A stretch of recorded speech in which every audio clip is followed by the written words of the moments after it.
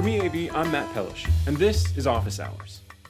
Liberal arts colleges in America have always had a strong reputation for the way that they approach education, help students examine ideas from multiple points of view, solve problems, collaborate. But for some time now, the core values of liberal arts have been under very intense scrutiny. Students, society, everybody seeking specialized programs, stackable credentials, certificates directly connected to corporations and industry.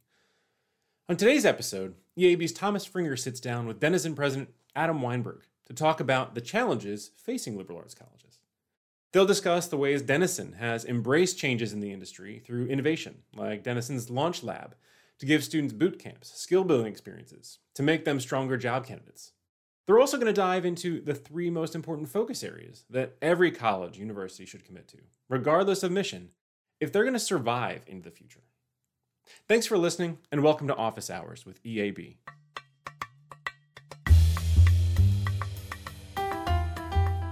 Hi, everybody. This is Thomas Fringer, Senior Director with EAB. Welcome to this week's episode of Office Hours with EAB. I'm joined today by Adam Weinberg, President at Denison University. Adam, thanks so much for joining me today. Oh, glad to be here. Thanks for inviting me.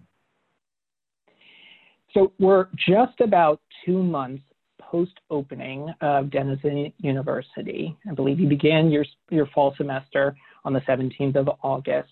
I noticed you recently wrote in The Hill about how colleges and universities can reopen safely and how Denison University did it. Do you mind talking to us and to our listeners today a little bit about how you went about this process and what the first few months have looked like for Denison? Sure. So, and I think I half jokingly and half seriously said in the Hill piece that every time I talk about our success, it feels like I'm tempting fate. So let me just kind of start there. But things have gone well. We've been at this about 2 months. We've had fewer than 10 COVID cases on campus. We tested the entire student body. Recently wound up with no cases. So it's been good. You know, I would attribute our success to a couple things. One is, I think like every other college out there, we just did a lot of planning. We had access to top epidemiologists and research scientists who worked with a cross-organizational team that we put together over the summer. We followed the best science that's out there. We worked across the college. We put good plans in place. But I would actually argue that what's made the fall so successful is a couple other things. One is, despite what you read in the media sometimes, students have been spectacular. I mean, our students absolutely showed up, committed to making this work. And they've said over and over again, look, we want to be with our friends, we want to be on campus, we want to be with our friends, we want to be in classrooms with our faculty. And we're willing to sacrifice on a lot of other things to make that happen. I also think our faculty and staff have been spectacular. We've had lots of rules, right? We've really restricted students' inability to visit each other's residential hall rooms. We've, for the most part, restricted students' ability to travel off campus. So there's been a lot of restrictions, kind of a bubble around campus in some ways. I think I also may mention this in the Hill piece, but I will also say as a college president, I am a product of the liberal arts, and when you are a product of the liberal arts, you learn a number of things, one of which is a lot of intellectual humility, right? You learn that at any given moment about any given topic, you might be wrong, so you might be constantly want to seek out alternative data. You also learn creativity, problem solving, the way to work in diverse teams. Never in my professional career have I had to lean into my liberal arts skills, values, and habits more to be successful at something. But we've been successful because everybody in our community, our students, faculty, and staff, showed up committed to making this work and making the sacrifices we need to make. And I will finish by saying, and we've had a lot of luck, right? I think what we all know from watching campuses that, it just takes one super spreader, one wrong event, and you're off down the rabbit hole. Well, I really appreciate you pointing out how in your career you've perhaps never leaned into your liberal arts background more than you have over these past 2 months. And I think that's a perfect tie-in to where I want to spend the bulk of our conversation today, talking about how liberal arts colleges in particular can rise to the challenges confronting them and that are accelerated, accentuated by this pandemic. So we talked about your piece in The Hill most recently, but in the prior few months, you've been writing quite prolifically about how the pandemic is going to shape higher education. You've identified some of the shifts coming to the industry in the wake of this crisis and how liberal arts colleges in particular will be impacted but can position themselves to thrive. So first question that I want to propose to you on this particular topic is, This longstanding question about, is a four-year degree worth it? This has been something that different stakeholders have been asking for quite some time, but COVID-19 has really amplified this quite a bit. The experiences that students value on campus, like the spontaneous connections, the community that forms, those are now jeopardized in this more virtual world that we're living in, and when you have to think about compliance to health safety protocols. How do you think, President Weinberg, that colleges and universities can demonstrate the value proposition at this time? Yeah, it's such a good question. So I would start by saying that I think we make a mistake thinking about higher education as kind of a single industry, right? Because I think, if anything, higher education's always had distinct sectors, and I think COVID is kind of exasperating differentiations between different parts of higher ed, right? So if you're talking about a community college or a large R1 or a liberal arts college or a more regional college university, we're talking about institutions that do serve fundamentally different purposes. I would also argue that one of the real strengths of the U.S. higher education system is the diversity of different kinds of institutions out there, which really serve the different needs and interests of students. I think for liberal arts colleges like Denison, right, you're kind of classic, private, fully residential, almost fully residential four-year liberal arts education, we are being challenged. I don't think the trends are new, right? But I think that what COVID has done is it has exacerbated trends that already existed. But trends are kind of like water. As they move faster, they tend to cut deeper, and they tend to combine in unexpected ways. So I do think we're going to be challenged. I think we're going to be challenged on the price front, right? There's just going to be fewer and fewer families out there, given the shape of the likely recovery we're going to face, who are going to be either capable or willing to pay what they often perceive our cost to be, right? Which may be very different from what it actually costs. We're going to be pushed on the value front, right? So it's not just about price. I often talk about demonstrated value, which is what sits at the intersection of price and outcomes. And families are going to really want to know, for the investment of time and money, what are the outcomes going to be for my kid? We tend, I think, incorrectly to reduce that to careers, which I think is an important piece. But I actually think what families really want to know is two slight variations on that. One is they want to know about life launch, right? At the end of these 4 years, is my child going to be fully ready to launch, right? Which means knowing what they want to do professionally and launching it successfully into a career or profession, but also means about having the emotional agility to deal with modern life. It means having the ability to live autonomously, all those kinds of things it takes to kind of fully be an autonomous adult in a really challenging world. I think the other piece that families want to know, we often talk about how many students succeed, but I think what families really want to know is what's the failure rate, right? If I send my child to your institution, what happens to those students who don't take advantage of every opportunity or who don't immediately find that faculty mentor? Is this going to be a place where very few students fall through the cracks, right? So so we often say that we want 100% of our students to launch successfully. So I just think, it's going to be about demonstrated value. I think the other challenge for liberal arts colleges is I think before COVID, but exacerbated by COVID, higher ed in general may very well go the way of the cable television industry, right? It's going to get unbundled, and people are just going to be much more willing and much more, and demand maybe much more education, how they want it, when they want it. They're going to be open to, they may be open to degrees that aren't 4 years, right? They might be open to programs that are part-time, that are online, that are in hybrid, that are blended learning. I just think people are going to want more choices and at different times of their life. So I think on the flip side, liberal arts colleges are uniquely positioned to thrive at the back end of COVID, but it's going to require us just to ask really deep questions about what our value proposition is and how we deliver on it. Yeah. When we think about price and think about demonstrated value, that of course brings to mind increasing competition in higher education. And it's not just traditional universities as we've thought about them, but as you wrote in one of your pieces, alternatives to traditional higher education institutions. Google Career Certificates, for example, you wrote a bit about this.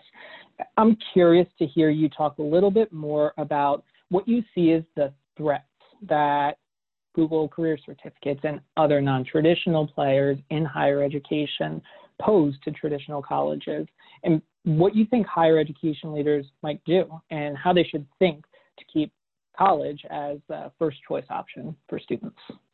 Yeah, so not surprisingly, after I wrote that piece in in Business Insider, I got a phone call from a friend who's the chair of a computer science department saying, what does this mean for places like ours? I actually think the Google certificates are really good for private liberal arts colleges. I think if you're offering students a more technical education that may be 2 years, 3 years, 4 years, then I actually think the Google certificates is a threat, right? Because it kind of begs the question, if I can get from Google in 6 months what's going to take 2 years or 3 years to get at your institution and the outcome's the same, why do that? But for places like Denison, I would actually argue just the opposite, right? Because I think the trick for liberal arts colleges is to move beyond a conversation of or to a conversation of and, right? Because I actually believe that across higher ed, too often, we're forcing students to make a false choice, a really false choice, between getting a broad-based education that's going to serve them well across their range, across their life course, but particularly across their professional lives, or a more technical education that allows them to launch quickly and successfully. And in fact, liberal arts colleges have the opportunity, as should all education, to do both. What the Google certificates do is they allow us to say to a student, look, come to a liberal arts college, get a broad-based education that's going to serve you well. You're going to learn all the kind of, not just skills, but also values and habits that it's going to take to adapt across your life, across your professional career. And here's some certificates, right, that you can kind of stack on top of your BA that may round out your education. So as you and I have talked about before, I'm super interested in what people are calling last mile programs, right? Those programs that close the gaps between what we teach in the curriculum and what students need to launch professionally. I think we need to close those gaps, but we don't do it by retreating from liberal arts. We do it by embracing things like Google certificates. We do it by using the entire 12 months, right? Students are only in classes 60% of the year, maybe a little bit more. How do we use the winter and summer months more strategically so that a great liberal arts education is a 12-month, 4-year kind of proposition? These forces we've been talking about, so questioning the value of college, demonstrated value, as you framed it, right? The proliferation of alternatives, competitors that are non-traditional. It all comes back to the sense of best preparing students for what you've termed life launch, right? So we're thinking about broad-based education, but also deep technical expertise in a particular area that will equip our students for future success in the workforce. I want to spend more time talking about this idea of life launch. And I also want to talk a little bit more about what Denison University is doing specifically. I understand there have been some recent announcements about your work that you are doing in this space, some new initiatives that you're standing up. Can we spend a little bit more time here and maybe you can tell us a bit about what Denison is specifically doing in this space? Yeah, so we've been walking this path now for about 6 years, and we've done a lot of different things, but let me talk about 3 that I think are pretty exciting. One is we took a look at our curriculum, right? We stepped back a couple of years ago and said, we're fully committed to a liberal arts curriculum, but we also think a liberal arts curriculum can have a pragmatic edge, right? So our faculty kind of sat back and asked, what are courses that we mostly already teach that we could put together in new and different ways that would still be rooted in the liberal arts, but would prepare our students to thrive with where the world's going. And our faculty actually came up with 18 ideas. And we wound up launching a global commerce program, which is in some ways really our response to an undergraduate business degree, but more deeply rooted in the humanities and social sciences, a program in data analytics, a program in financial economics, narrative journalism, health, exercise, and sports studies, global health, and politics and public affairs. So one is we looked at our curriculum and just said, are there different pathways through our curriculum that might give students a little bit more of what they need? The second is we launched what we call our Knowlton Center for Career Exploration. And without going into a lot of detail, the Knowlton Center, it was really built on a couple of principles. One is that we want to reserve the semesters for our students to really focus on their liberal arts education, but we're going to really recapture January and the summer months. The second, in those months, we're going to kind of close the skills gaps. The second is we're going to get students involved early, right? So that career exploration, and we talk about it not as career services. This isn't about getting you a job, but it's about helping you use some of your time at Denison to ask 3 questions. What kind of life do I want to live, right? What kind of human being do I want to be? How do people use careers and professions to become the architects of those kinds of lives? And third is, how do I use part of my time at Denison to start to develop the skills, the values, the habits, the networks and experiences to launch successfully, right? So the Knowlton Center is getting students involved earlier in their Denison experience so that they're using part of their time across the 4 years. It is very much based on relationships, right? Connecting our students, not just with our alumni, but with business leaders and other folks throughout the Columbus region. So Knowlton Center was kind of a fresh look at How do we complement what we're doing? One of the most interesting things the Knowlton Center is doing, I think, is they're doing a lot of work on student employment, right? Like every other college, we have a lot of students working on campus. And now we're asking, how do we make sure that every student who has a job at Denison, that becomes part of their career exploration, career preparation journey? And how do we just make small changes to our student employment program to capture that? The last thing we did is the one you were alluding to that I'm super excited about. We announced the opening of what we're calling the Denison Launch Lab. And this is really an attempt to capture for liberal arts students the last mile in upskilling spaces, right? So it's the target audience is any student enrolled in a liberal arts college from the moment they matriculate at that college through their fifth reunion. Last mile programs are really programs that close those gaps between what a student might have gotten as a liberal arts student, right, as an English major, or history major, or philosophy major, and the few profession-specific skills they need to get that first internship or job, right? And so the Launch Lab will be delivering really short 1 week, 2 week, 3 week courses to close those skills gaps. And our intent is not for Denison to deliver those, but to partner with ed tech companies, entrepreneurs, business leaders, and others who are already in this space and have really good programs, but often don't know how to access liberal arts students. The upskilling's at the other end, right? It's a student graduates as an English major at Denison, they get a great job, they love their job, but they wish that they had listened to their academic advisor and just taken that one stats or finance course so they can understand some things that are going on at work. They don't quit their job, but the Launch Lab will be a place where you can go back and very quickly upskill and get that very particular skill. And so that's what we're doing at Denison, right? It started with the curriculum, the Knowlton Center really pivoting our capturing the 12 months, pivoting our campus culture, and now the Launch Lab really making it easy for our students and students at other liberal arts colleges to close those skills gaps either through last mile or upskilling programs. I'd be curious for your take on location, President Weinberg. I know Denison is located 45 minutes, an hour or so from Columbus, Ohio, a thriving city. They're in a much more suburban, quaint setting. The Launch Lab that you're referencing, I believe, if I'm not mistaken, it stood up in Columbus. And I'd be curious to think about how you are thinking about opportunities to take advantage of location, of place now, how that undergirds some of the efforts that are afoot, and where you think unique opportunities might be for similarly situated liberal arts colleges. Yeah, so, when I arrived at Denison almost 8 years ago, one of the things I quickly realized was that our location was a real differentiator for us in a positive way. The first day Mondays visited our campus, we have a beautiful campus, right? Your quintessential, fully residential, four-year liberal arts college, located on a beautiful hill with a big sense of community, large footprint, lots of fields in this kind of really quaint, beautiful village of Granville where there's nice restaurants, coffee shops, and all that stuff. But what was new is a new highway connected us to downtown Columbus. We're actually only 25 minutes now to downtown Columbus. And once the highway went in, most of the business growth, or a lot of it, has now come out our way in New Albany. So we're within 15 miles of about 40 global companies. That combination of your quintessential, beautiful, fully residential community that's also connected to the fastest growing city in the Midwest is huge for us. And the Launch Lab is in downtown Columbus. Students will easily be able to go back and forth with our data analytics program and our global commerce program. We have students kind of working in and around businesses and other organizations in Columbus, so they're able to do internships. Now with COVID, one of the things we found is virtual internships, right? And so faculty are starting to think through, can we actually embed virtual internships into some of our classes, almost as kind of class projects? We launched something called the Red Frame Lab, which is our Center for Entrepreneurship and Design Thinking. And students are now using design thinking through a new program that we launched this summer when all the internships dried up called Red Frame Consulting, RFC, where students learn design thinking, they work in teams on real world problem solving for businesses and organizations in the Columbus area. So it's just, yeah, our location is huge. And look, colleges are located in all kinds of different locations and they each have their distinct advantages. But I think for us, our connection to Columbus is huge. And it's one that's only going to grow as Columbus continues to prosper in the ways it has. But it also required us to think differently. It required us to kind of, we traditionally thought about ourselves as not part of Columbus. And so, when I arrived and started saying to our faculty, we have this great city here, how do we leverage it? Not to supplement the liberal arts, but to really connect the liberal arts better to the kinds of things students want to be able to do when they graduate.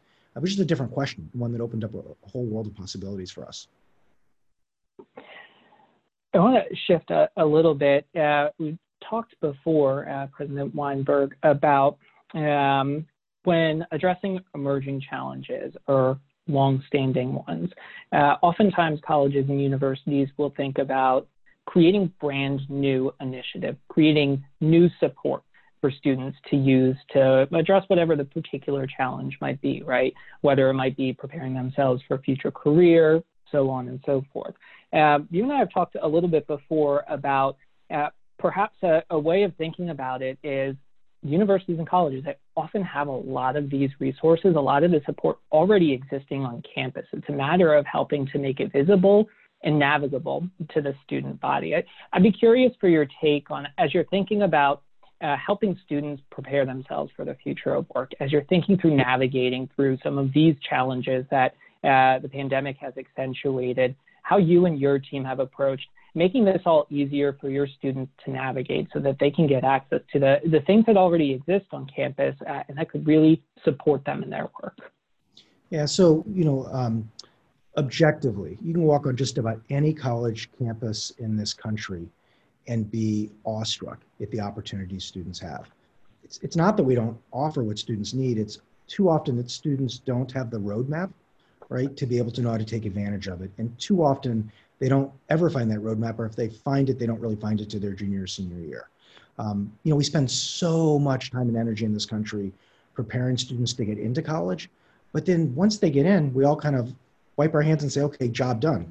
No, job just started. So I just think a lot of the work we've done at Denison in the last couple of years is about being much more intentional at helping students kind of understand what that roadmap is, and then trying to connect them really early with mentors on campus who can help them kind of navigate it, right? And so, my own view, and I think the Gallup data was really, really smart on this.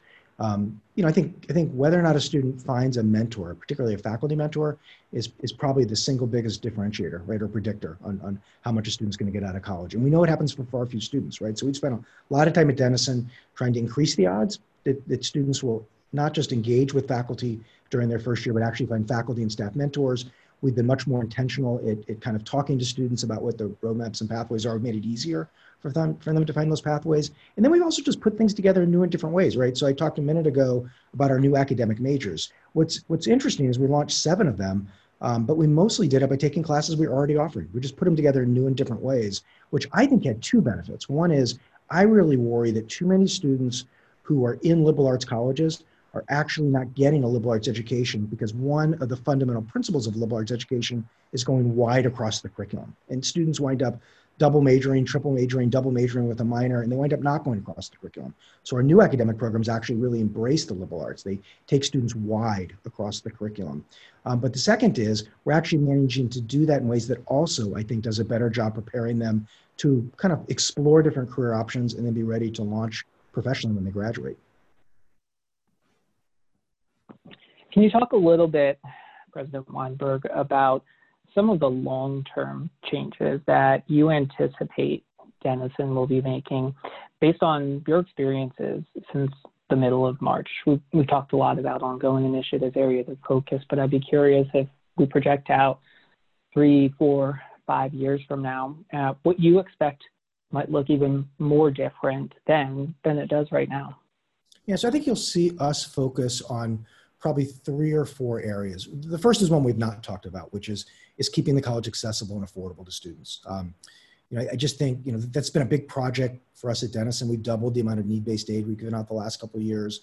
And by that, I don't just mean the tuition financial aid, but I also mean really being much more intentional about what the financial stressors are that prevent students or make it hard for students to fully take advantage of their college experience, and closing those as well, whether it's increasing book budgets or having small grants available for students when they run into healthcare needs or whatever it is. So one is on the financial aid front. And I think every college in the country is just going to have to do more to make sure that our colleges stay accessible and affordable to students.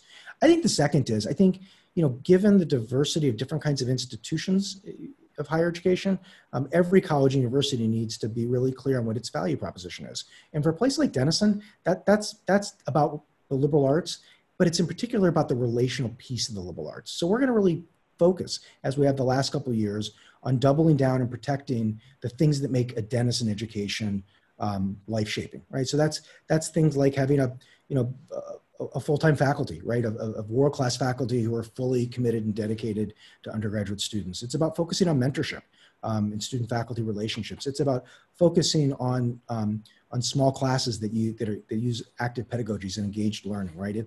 It's about really taking advantage of the wide range of diversity of students on our campus. So our residential halls on campus becomes a design studio for students to learn to live and work across difference, right? So that's going to be a secondary focus is not retreating from what we've been doing so well as Liberal Arts College, but actually doubling down on it because that's what makes a Denison education different from the kind of education you could get at a larger public or other kind of institution. It's what differentiates us. I think the third is what we've been talking about, which is within that framework, also really putting our flag in the ground to say, we're going to do a better job than any other college, or at least we're going to aspire to, at helping students figure out what they want to do professionally and then making sure that they launch successfully, right? So if we can do those three things, if we can keep the college accessible, both from a tuition standpoint, but also from a financial stressor standpoint, right?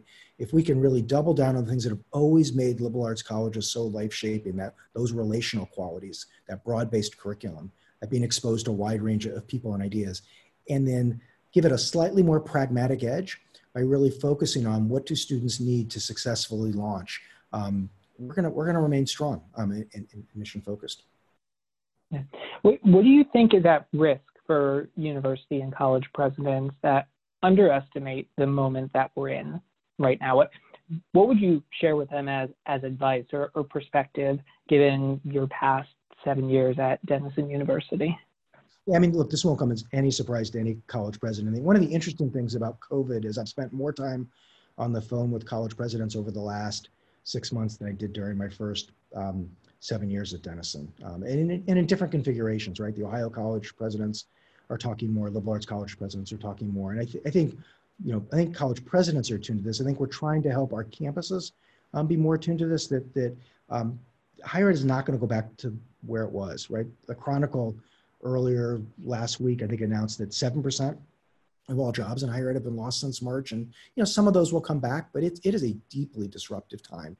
I think how people, whether it's students or their families, but also employers, think about higher education is changing. I've now heard I sit on a number of CEO roundtables, and one of the things I'm hearing CEOs talk about is that they're not so sure they care as much as they once did about credentials, right? What they care a lot about is certification. What are the skills that students are going to show up with on day one to be able to add value to my company? So I just think colleges can't underestimate two things. One is how rapidly things are changing. They're not changing necessarily new directions, but trends that were slow are now accelerating.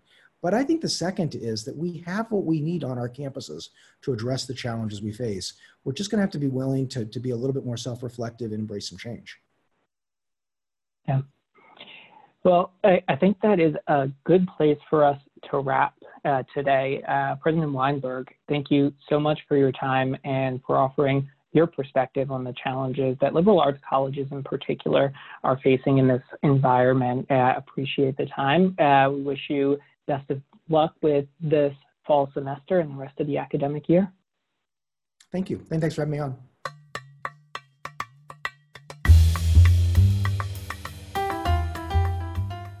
Thanks again for listening. Next week's episode is one you don't want to miss, when EAB's VP of Partnerships, Tom Sugar, is joined by a very special guest to talk through a bold new effort between EAB and a handful of 2- and 4-year schools in the Milwaukee area to erase equity gaps in higher education. Until then, I'm Matt Pellish for Office Hours with EAB.